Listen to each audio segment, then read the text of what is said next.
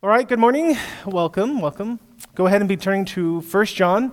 We're going to be in chapter 2, specifically in verses 7 through 11 this morning, so head that way.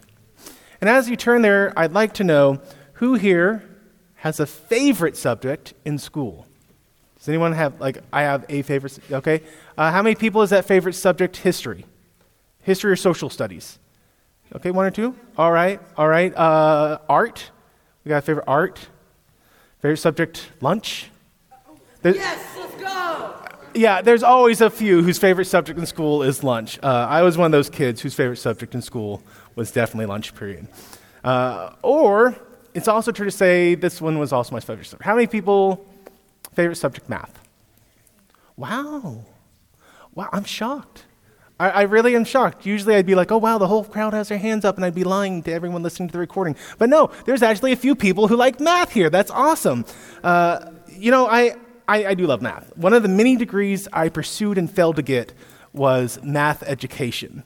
And it's, as an extremely logical man, this kind of spoke to my heart. You know, when I would do an English essay, they'd be like, I don't like your point. You wrote it well. It's grammatically correct. It's all spelled correctly, but I don't like your point, so I'm giving you a D. And I'm like, fine. But with math, you sit down and 1 + 1, it's always 2. And you never have to worry about the teacher not liking the fact that 1 and 1 is 2. And one of the things I especially enjoyed in college was I took a course called The Foundations of Elementary Mathematics, or Elementary Foundations of Math. And I really liked this because instead of doing any math in the class, what we did is we looked at the logical theorems, the ideas behind math concepts. So if I were to say 2 is a number, or an even number is any number that is divisible by 2 with no remainders. Okay, awesome. That's how we know it's even. Well, then by that definition, I go on to say, well, any odd number is any number that's divisible by 2 with a remainder. And by definition, it's going to be a remainder of 1. So when you add 2 odd numbers, they both have a remainder of 1. 1 and 1 is 2. Congratulations, we're back to an even. Every odd equals an even. This stuff, I love it. You just build all the logical blocks together. And of course, I found a personal level of humor that in this high-level math course, I did zero math. That appealed to the quirkiness of me. But we kind of build up these logical statements doing things like, if this is true, then this must also be true. So for example, if I have an apple, then I have a fruit. Or if I give Brandon broccoli, he's not going to eat it. Like these are fundamental truths. Like if the first part of the sentence is true, then the second part of the sentence will also be true. And in 1 John so far, John has given us 3 tests for the Christian life, where he basically says, if you are indeed a believer, then Christ working in you will produce a certain mindset or a certain action in your life. And who can tell me what is one of the 3 tests that we've gone over up to now?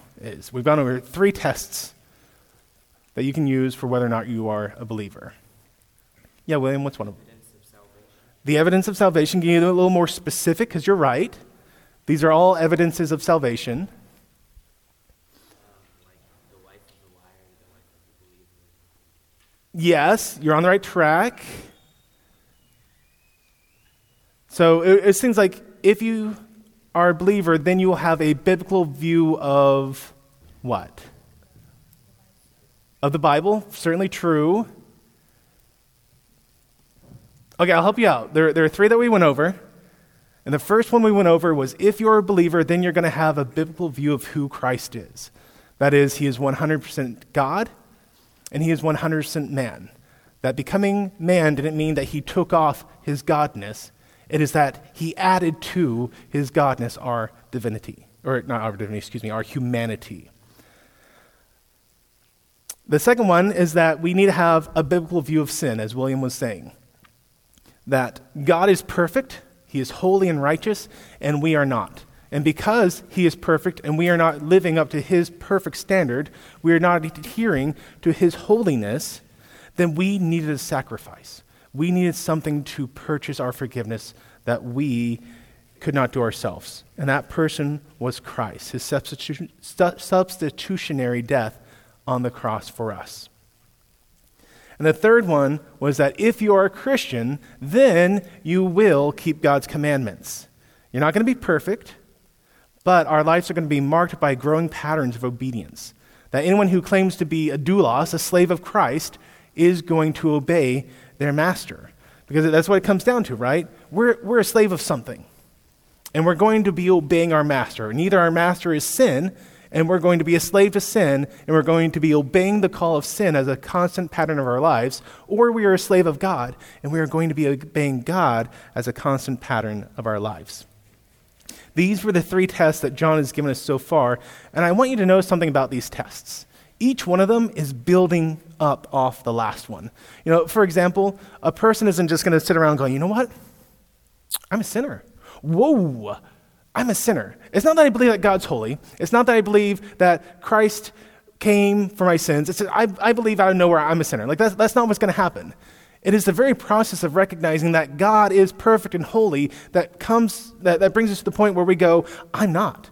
I am failing to live the life of holiness that God required for me. Therefore, I'm a sinner. Therefore, I need Christ. Like each one of these builds up on top of the next one.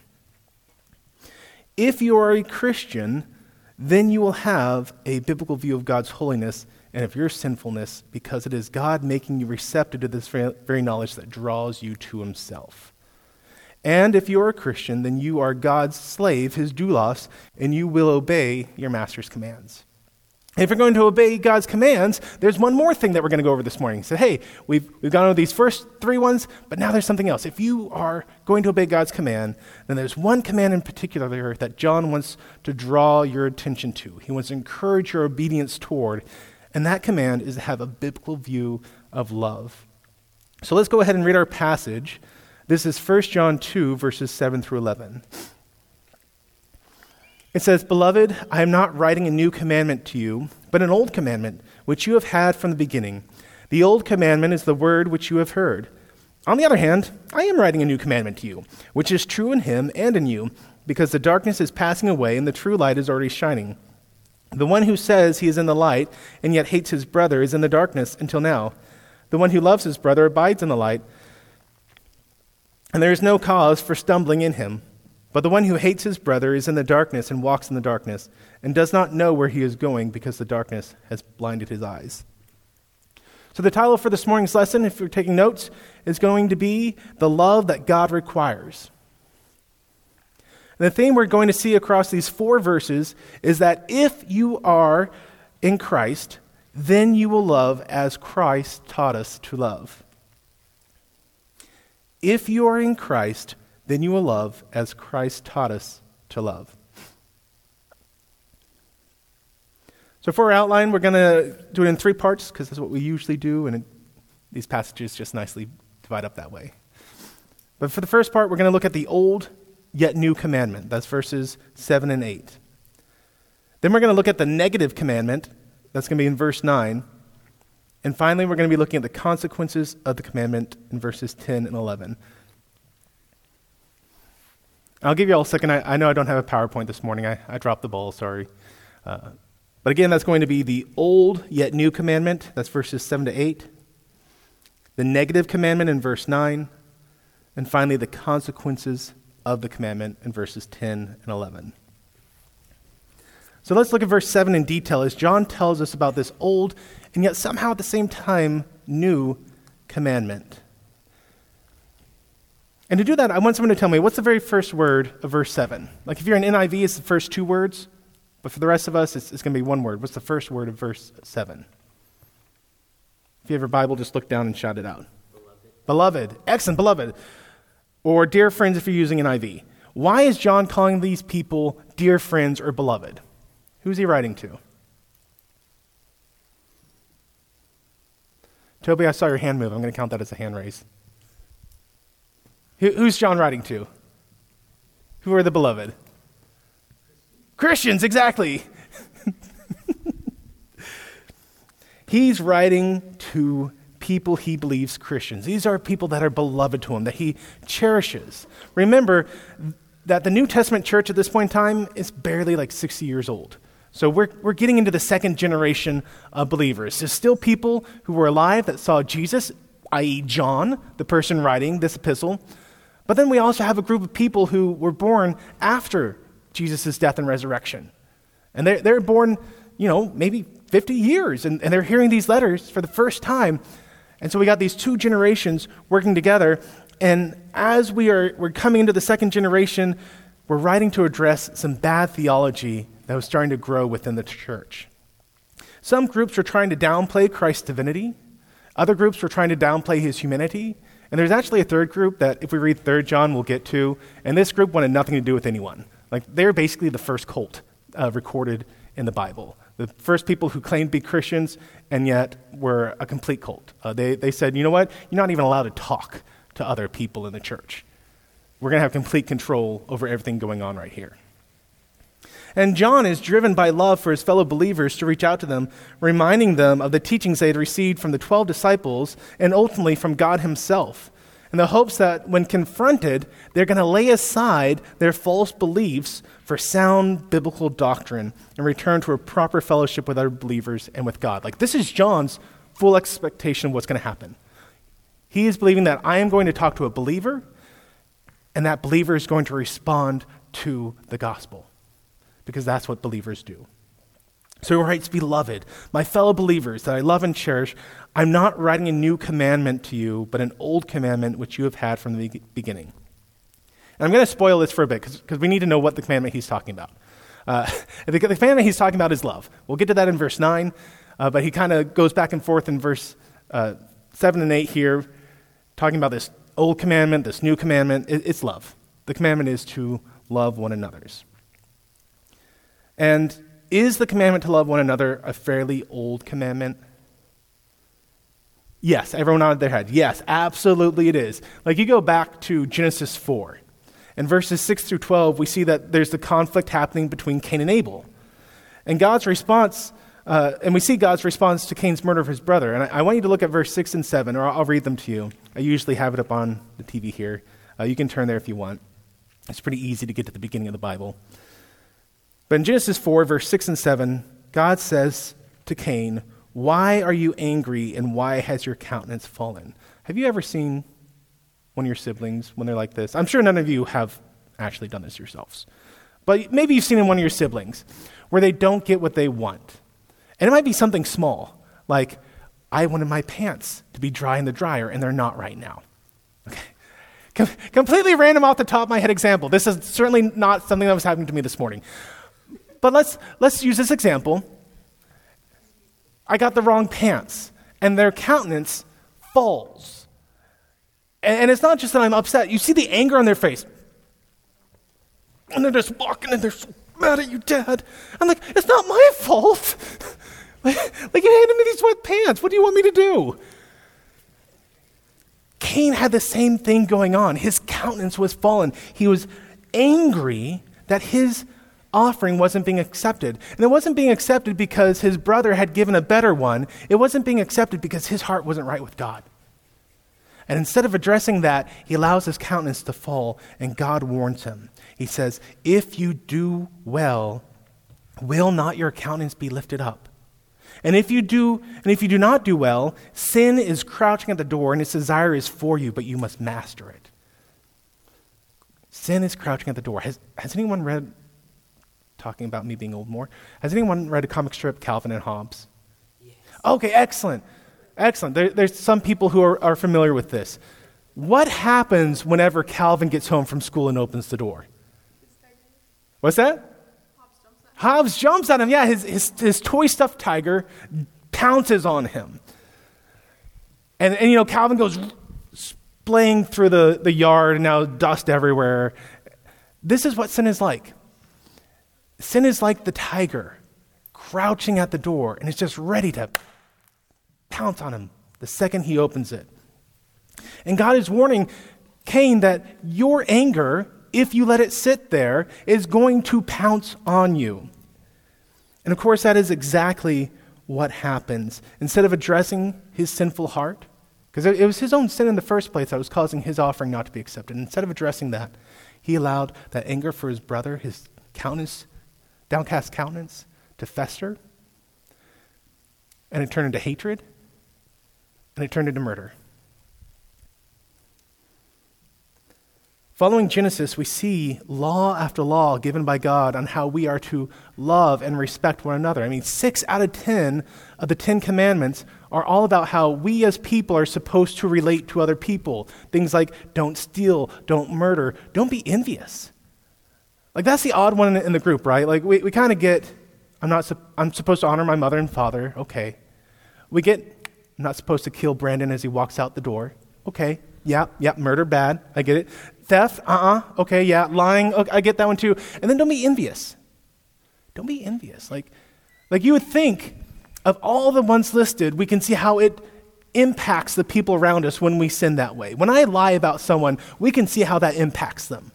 We can see it damages their reputation. We can see it gets them in trouble. But we get envious and we're like, well, how is this one really causing me problems? Well, it's causing problems because we're not loving them. And we can go through the Levitical law and we can examine how God establishes law after law that was centered around serving God and loving and respecting our fellow man. But all that would just highlight this one statement from John. The commandment to love one another is an old commandment. It's something we've had from the very, very beginning. But why does it matter that they've heard it from the beginning? Like, why is John making such a big deal about the fact that it's from the beginning? I mean, he's really emphasizing this. 4 times in this verse, he says, it's an old commandment. It's not a new one, it's an old one. You've had it from the beginning, it's an old commandment. What do you think? They've had it for thousands of years, so they should be obeying it. That's certainly part of it. He's like, hey, guys, you should know this by now. But there's also another part. And what's going on here is, it's possible or even probable, based on what we see in 3 John 10, when these people separate away from the church and they say, have nothing to do with these people at all, don't even listen to them. It seems what was going on here is that they were trying to teach that John was coming in and teaching these crazy new beliefs. That this New Testament church, it had nothing to do with Judaism. It was just this crazy thing where you ate this guy's body and you drank his blood, and there's all these new laws, all these new rules. And John is directly combating that. And he's saying, this isn't something new. I'm not teaching something out of left field that you never heard before. This is an established old commandment that you should be doing, as Ian said.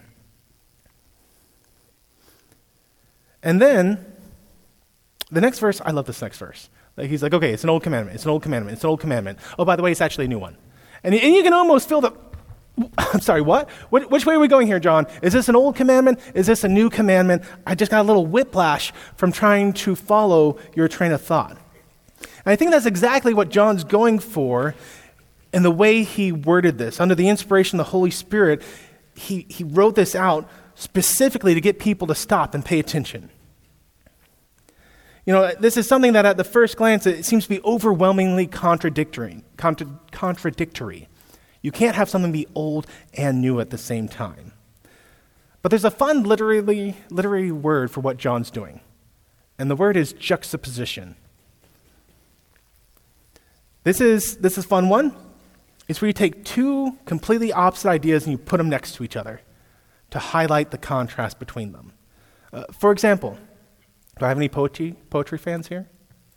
Maybe a few poetry. Anyone familiar with T.S. Eliot? Famous poet? Thank you, Nikki. Okay, so there's a very famous poem that T.S. Eliot wrote called The Wasteland. And he's describing the way that everything springs back to life in spring. And one of the sentences he writes in it is he talks about how the dead ground breeds forth lilacs, or lilacs breeding out of the dead land.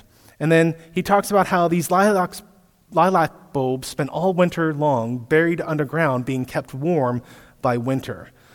So these are opposing ideas, right? You got the dead ground and you got life coming out of it. Death and life, opposing ideas. You have winter, something is very well known for being not warm, but being cold. And yet he describes it as the winter blanket of snow keeping the bulbs warm until the right time for them to grow. In the same way, John is juxtaposing, that he's contrasting these two different ideas for the singular commandment to love one another. And we're going to get to this in verse 9 about how we are to love one another, but it is something that's both incredibly old, as John says, and it's something that's almost brand new. And he's doing that to get us to do a double take and think about this. He wants us to think about why the commandment to love one another, something that is very old, as we've seen. All the Old Testament, it talks about love, the way people fail to love one another, the consequences of what happened when they fail to love one another. He wants us to think, why would this be new? What about it is new? And the answer is, it's new again because we live on this side of the cross. You know, Christ did so much during his time, his earthly ministry on earth, right? He healed the sick. He drove out demons. He taught us personally. That is, he taught humanity personally. I mean, we get it through the Bible. He actually sat and he talked with people for hours and hours and years about what the Old Testament really meant. He opened the eyes of the blind. He made the legs of the lame walk. And of course, above all, I mean, what's the number one thing Christ did on earth?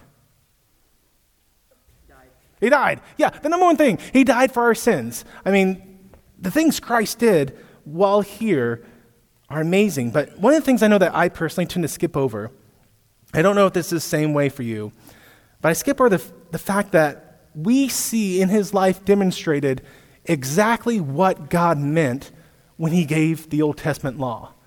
Like when God said, I want you to love your neighbor, we kind of got some funky ideas happening. We're like, well, when he says love your neighbor, he must have meant this. Or when he said don't commit adultery, he must have meant that. And then we see Jesus comes along, and we see this especially in Matthew 5. This is the Sermon on the Mount, and he's giving the Beatitudes. And after that, we see 5 times Jesus directly confronted these false ideas they had, where he said, hey, you've heard it said you shouldn't commit adultery. But I say to you, anyone who looks at a woman with lust in his heart has already committed adultery. You have heard it said you shan't commit murder. But I say to you, anyone who has anger in his heart for his brother has already committed murder. Five times, Jesus says, you think you're living a life of righteousness. No. Let me explain just how far you've missed the mark. You have taken a cheap imitation of God's standard and adhered to that instead of adhering to God's standard itself. And then Christ perfectly lived out what God requires from each and every one of us. Like, this is an amazing example, and I kind of gloss over that we see Christ living out how we should live and the full depths of what that means. And we see this example really displayed in the context of this passage, what it means to love one another and what it means to have this old yet new commandment in John 13:34 through 35. Jesus says to his disciples, a new commandment I give to you, that you love one another. And that's not the new part. We've already established that's an old commandment. The new part is that he says that you love one another even as I have loved you. That's why this is a new commandment. It's new because in Christ, we now have the perfect example of what God meant when he said, love one another as yourselves. Because we live on this side of the cross, we can look back and see how Jesus demonstrated for us how we are, or just how far we are to go with our love for one another. And it's new also just because we aren't just so in general love one another, but specifically as I love you, so you are to love one another. What is the extent that Jesus went to with his love for one another?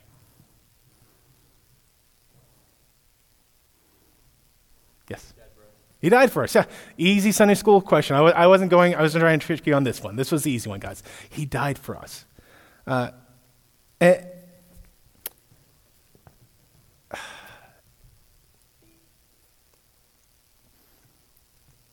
take that too lightly sometimes. I want you to think about this verse in Romans 5:8. It says, "But God demonstrates his own love for us in that while we were yet sinners, Christ died for us." And I know for me, it's very easy for me to get into this very narrow mindset about this verse. That I go, yeah, okay, I was a sinner. I didn't do what God wanted. Like that's kind of where my mind stops. It says that Christ died for sinners, and I go, okay, sin meaning I'm not doing what God wants me to do. I was doing sinful things. But I want you to really think about what it means when it says that we were sinners. I want you to do that by thinking about the larger context of what was going on in John 13, where Jesus says, "A new commandment I give to you, that you love one another even as I loved you." What was going on?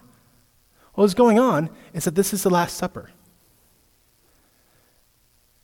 Jesus had set his garments aside. I mean, think about this. The creator of the universe takes off his outer garments. He's just in his undergarments. And he gets down on his hands and knees and he washes the disciples' feet. The creator of the universe acting as a humble servant. The most basic of servants. And then after he gets done with this, he's having his meal and he says, "Judas, go and do what you have set in your heart to do." And what had Judas set in his heart to do? Yeah, Nico. Betray him, yeah. He set in his heart to betray Jesus. And so Jesus, getting ready to bear the wrath of God for my sins, and he knew that he'd bear them, and I'd come to faith, and I'd go, wow, God, I haven't met your standard. I am a sinner. I need your salvation. And then I'd turn around, and I'd go back to my sin. And Jesus died for me anyway, knowing that I would be imperfect in my obedience to him. And with all this in mind, Jesus tells them, "Love one another as I am loving you." Like think about that, guys. This isn't just some, "Oh, I died for sinners." No, Jesus died for people who hated him. We were all in rebellion to Christ before he came to him. Like, by the grace of God, there's a lot of people in this room who came to know him at a young age. But understand, even if you came to Christ when you were 5, you were in rebellion to Christ before then. Like it's the grace of God that your ability to rebel against him is very limited when you're 5. But any parent in here can tell you, yeah, but before my children come to know Christ, it's tough. There's a difference in attitude. And yeah, you know what? My 5-year-olds, they will rebel against God to the full extent of their little 5-year-old body. And in the midst of that, Jesus says, "Love as I have loved you." Well, verse 8 continues, and this is the reason why I really like this verse. I think it's an amazing verse for believers. After reminding the reader that in Christ's example, we have a new understanding of this old commandment to love one another, John goes on to say the commandment to love one another is true. It's true in Christ, and it's true in you. Because the darkness is passing away and the true light is already shining. John is expressing his full belief that those who are receiving his letter will come back to a biblical view. And this is why I love it. Because the truth of the matter is that as Christians, we are going to get into unbiblical stuff. But like Mr. Clint went over a couple of weeks ago, we have an advocate who stands on our behalf before God, and that is Christ. When we sin, when we disobey, there is someone to speak on our behalf.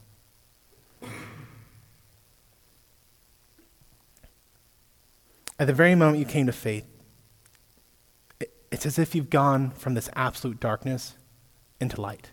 And I like the way John puts it. Like, he doesn't say that the darkness is gone.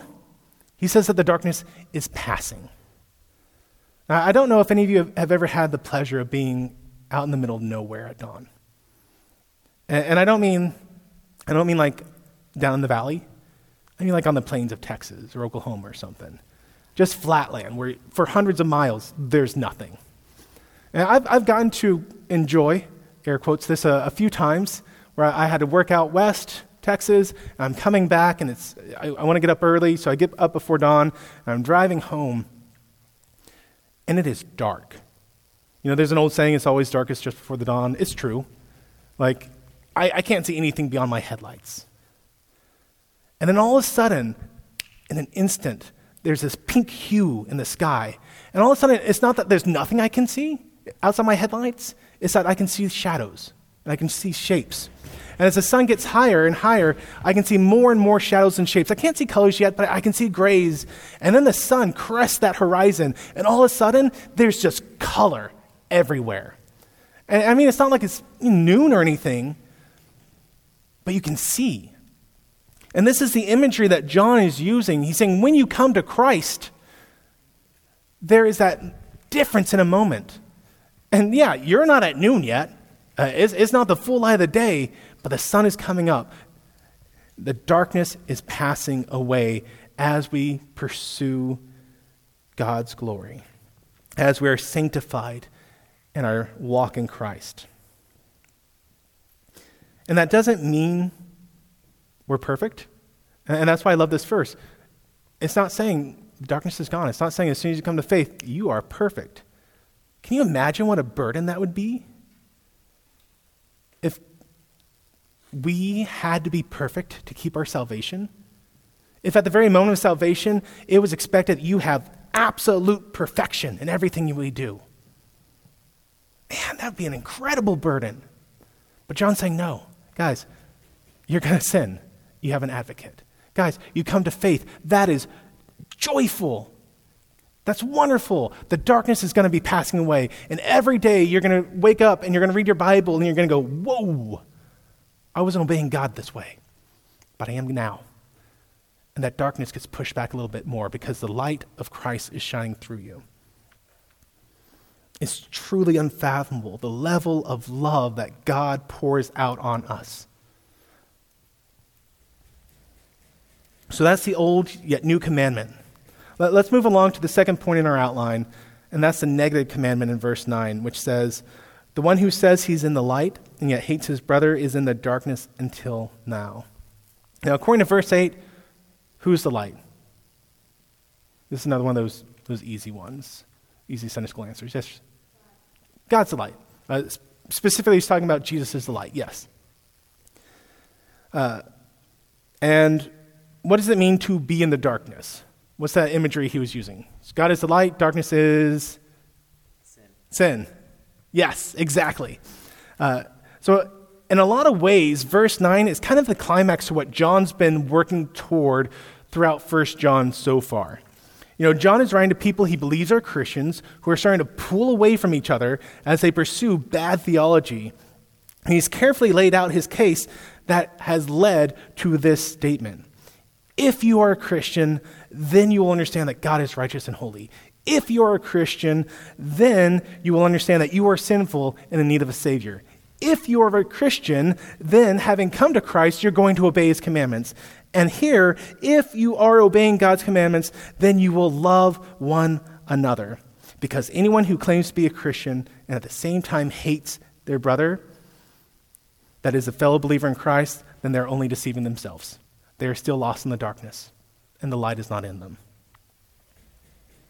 And this is why I describe this as a negative commandment. It's not like I'm saying, oh, this is such a downer of a commandment.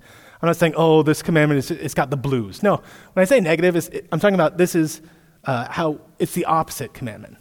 Instead of saying, as a Christian, positively, you are going to do this, it's looking at the inverse of that statement. It's saying, hey, if you are not a Christian, then this is the thing that's going to define your lifestyle. Just as someone who isn't a Christian will demonstrate their lack of biblical self-sacrificing love for believers, we can take the opposite to be true.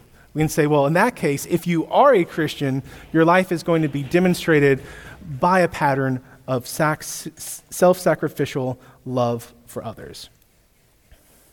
And if I'm wording that a little confusingly, don't worry. In the very next verse, John just lays it out. He says, hey, if you're a believer, you will love other believers. The end. And this is part 3 of our outline. That it's the consequences of the commandment. If you're a true believer, you will love other believers. If you do not love other believers, you're not a believer. Like that is what John has just laid out. And these are the consequences.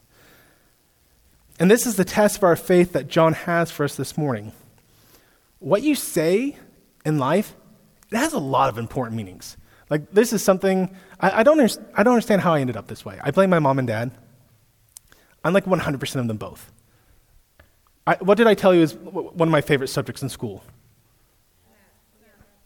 Math and what else? Lunch, exactly. Math and lunch. Okay, so math. I get that all from my dad. Okay, my dad was an engineer, extremely logical man. At the same time, I love English. I got that from my mom. Like, I don't know how these two things operate together, but they do. And one of my pet peeves is when people use the wrong word in the sentence.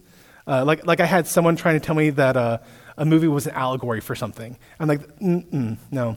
Allegories have specific meanings. What you mean is it parallels it, or that it drew inspiration from it. And like the guy could not get it. What you say has important meanings, guys. If you come here week after week after week saying you're a Christian, there is a very important meaning behind that statement. God is telling you that you are making a declaration when you say you are a Christian. And that declaration is that I believe in God, that He is perfect and I am not. As a Christian, I'm declaring that I am going to follow God's commandments. And that number one commandment is that I'm going to love other people. That is what I declare when I say I'm a Christian. And if that is not what you mean when you say you're a Christian, you are not a Christian. And this isn't me being wishy-washy about the Bible. When I say the number one commandment is to love, I'm not being, love. That's not it, guys. When Jesus himself was asked, what is the most important commandment of the Old Testament? His response was, you shall love the Lord with all your heart, with all your soul, and with all your mind. And that was a quote of the Old Testament. He didn't just come up with this off the top of his head. Jesus quoted Deuteronomy 6:5. And then, as a bonus, he said, and let me tell you the second most important commandment. And that is, you shall love your neighbor as yourself. And again, he wasn't just coming up with this off the top of his head. That was quoting Deuteronomy 19:18. And then Jesus gave the explanation of why these are the two most important commandments. He said, on these two commandments, to love God with everything you are and to love your neighbor as yourself, those two commandments, the entire Bible rests on them. The entire Bible depends on these two commandments. John goes from testing our views about Jesus, God's righteousness and our sinfulness, and our obedience to God's commands, into testing our love for one another, because love for God and a love for one another is a central issue for every command that he's going to be getting into later on. You know, when the Bible says, do not gossip, do not slander, do not lie, the reason is because we should love someone so much that when we gossip about them, we go, ooh, hey, I'm hurting them. I'm hurting another believer. I'm tearing down the church of God, and that hurts me. The reason why we aren't to lie is because we should love the person we're lying about so much that we would rather face the consequences of our own actions than to lie about someone and have them be the one in troubles. If you are in Christ, you will obey God's command to love one another. Now, does that mean I gossiped? I mentioned something this morning about one of my children, maybe about wet pants. I'm not a Christian now. Is that what John's trying to get at here? Or hey, you know what? I said one lie about someone. I'm out. I'm out of the club. I can't be a Christian anymore. Is that what John's trying to go for right here? No, guys. Okay. Look, John's using, and I'm using because John's using some very cut and dry language.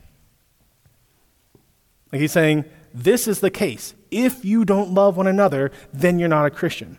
And he's doing it cut and dry, but his intent isn't that you can lose your salvation. His intent isn't that the first time you do it, like, you're not a Christian, sorry guys. Good, maybe next time. Instead, remember that John believes that he is addressing believers who are at this very moment sinning by not loving one another. That's who John thinks he's writing to. And John is hoping to draw them back to a biblical view of love for one another. The proof of the test is not that you fail the very first time you don't meet the perfect standard. Having come to Christ, we are forgiven in Christ. And as we look through this and we're applying it to our lives and we're going, hey, have I really submitted to God? Am I really Christian? The question isn't, did I lie one time? Did I gossip one time? Did I slander one time? Did I fail to love my siblings perfectly one time? The question is, what is the pattern of your lives? If I were to describe Avery, sorry, you're right here. If I were to describe Avery, would I say she is someone who has a love for the people in this church? Would I say that she's someone who has love for her sibling? Or would I say Avery's a bitter girl? I wouldn't say that, okay? I got to say this, I wouldn't say this, okay? But what would my description of that person be? Would I describe them as someone who is loving, or would I describe them as someone who is not loving? What is the pattern of their life? And if as you read these tests and you go, you know what? The pattern of my life is that I don't obey God. The pattern of my life is when I see a verse in the Bible, and it says something like, women aren't supposed to be teachers, and I go, excuse you? That's dated. When I see a verse in the Bible and it says, hey, you know who's not going to inherit the kingdom of God? Not liars, not the effeminate, not homosexuals. And I go, whoa, that's dated. That was clearly intended just for that one culture of the time, and it's not meant for today. Like, if that's my response to the Word of God, to deny it every chance I get so that it aligns with my beliefs, I need to recognize that I'm not in Christ. In the same way, if my constant pattern of life is that I don't love the people around me, then I need to recognize that I am lying to myself if I say I'm a Christian, because I'm still walking in the darkness. Right now, on Wednesday nights, Alejandro is going through the book of Daniel. And Daniel, he's one of those Old Testament greats, right? Like when you think about Daniel, like, wow, this guy, he stood before kings. Shadrach, Meshach, and Abednego, they were thrown into a fire and they got to see the pre-incarnate Christ. That's incredible. Daniel saw these visions of the future that made him physically sick. Daniel's a great guy. Like that's an incredible life Daniel lived. And it's true, Daniel was a great prophet, but you know what the most amazing thing about Daniel is to me? It's not amazing to me that Daniel spoke before kings. Like, that's cool. It's not amazing to me that Daniel saw visions of the future. That's great. What's amazing to me is that Daniel, at your age, we are told he determined in his heart to not sin against God. That's what's most amazing to me about Daniel. He determined to not sin against God when he was your age. Like when you get to be my age, if Biden came up, I could easily have a conversation with him. I'm going to let that slide. I know, I'm not getting political. Okay, I could have a conversation with a powerful man. Like that's not intimidating to me. A movie star came up. Okay. John MacArthur. I'd love to talk with John MacArthur. Like, I'm an old guy. This isn't something that concerns me. But when I was your age, to come before someone and say, I'm going to obey the Bible when you have the power of life and death over me, wow. That's what's incredible. And that's what I would desire to see lived out in every one of your lives this morning. That you would determine your hearts to be obedient to God, to love one another sacrificially, to be active in the love that you have, looking for ways to include more people into your group. Because that's easy, right? Like I grew up in Bedford. It was 30 minutes away from Countryside. And so I went to a different school than everyone else. And I'd hear, like, everyone got together in the week, and we had this party, and like, oh, that would have been cool. And it's not like they were trying to exclude me. It's that these things happen naturally, right? You're at school together all day long. Hey guys, let's go out and grab dinner tonight. Yeah, sure. Okay, and you go and do. Like that's okay. But if we're to be active in our love, we should be going, whoa, wait, you know what? Like, why don't we invite that and that guy? Like, he's fun to hang out with on Sundays and Wednesdays. Let's bring him along. I want us to be a group that is proactively looking for ways to make sure that we're not leaving people out. I mean, it's great that we have a pinball group and a volleyball group and a group that just likes to stand around and talk. That's awesome, because if I did pinball every week, I mean, my shoulder would just be ruined. So I like that I can, barely move an arm and it counts as sports. I know there's more to it, Reagan. Don't give that look. I'm saying when you're standing in a circle, I'm saying I'm glad there's diversity. God intends for there to be diversity in his church. The Bible specifically says that if we're all hands, nothing would get done. If we're all feet, nothing would get done. God has designed us to have a diversity of skills and talents. And the thing that brings him the most glory is when we use our individual abilities, the gifts that he gave us, to build up one another in the church. And that's what I want for our group, to use all these amazing diverse things we have and to recognize that we have a shared common love for Christ. So when I come, I go, you know what? Maybe I don't know anything about this person. Maybe we share nothing outside of Christ. But the fact we share Christ is enough for us to be best friends. Like, that's what I want to see in this group. To close out, I want everyone to turn to 1 Corinthians 13. The love chapter. Because we talked about love this morning, right? But what is biblical love? When I say we are to love biblically, what does that even mean?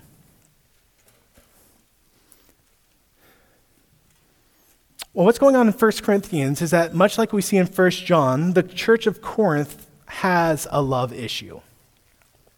People were failing to love God and not keeping his commands.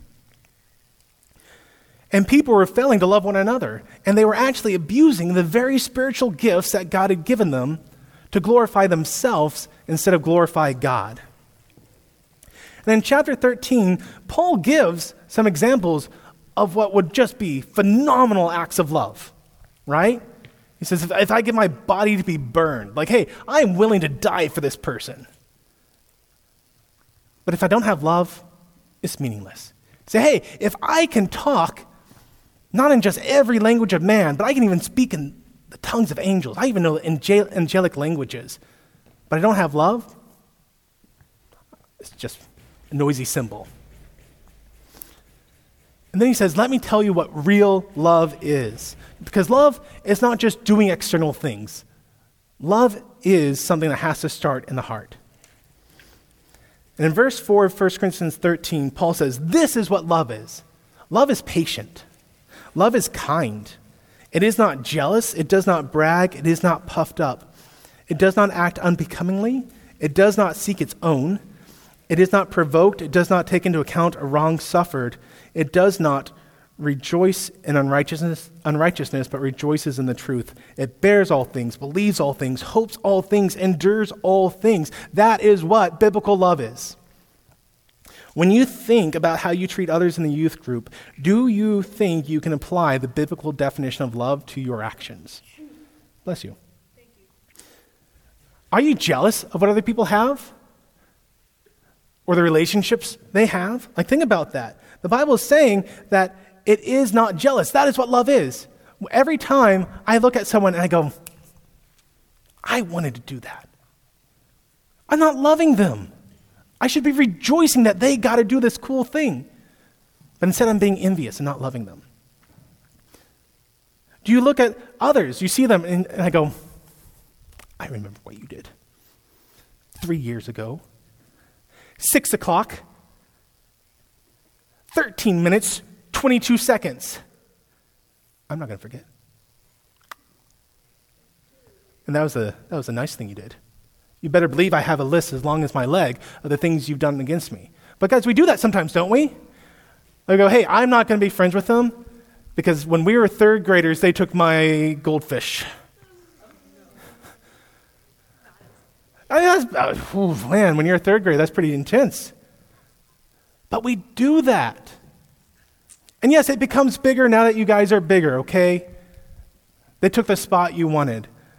They made a snide comment.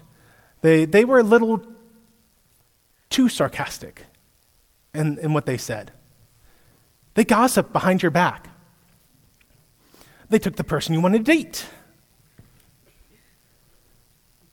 Look, there's lots of reasons we can have to hate each other. It's easy to find reasons to hate each other.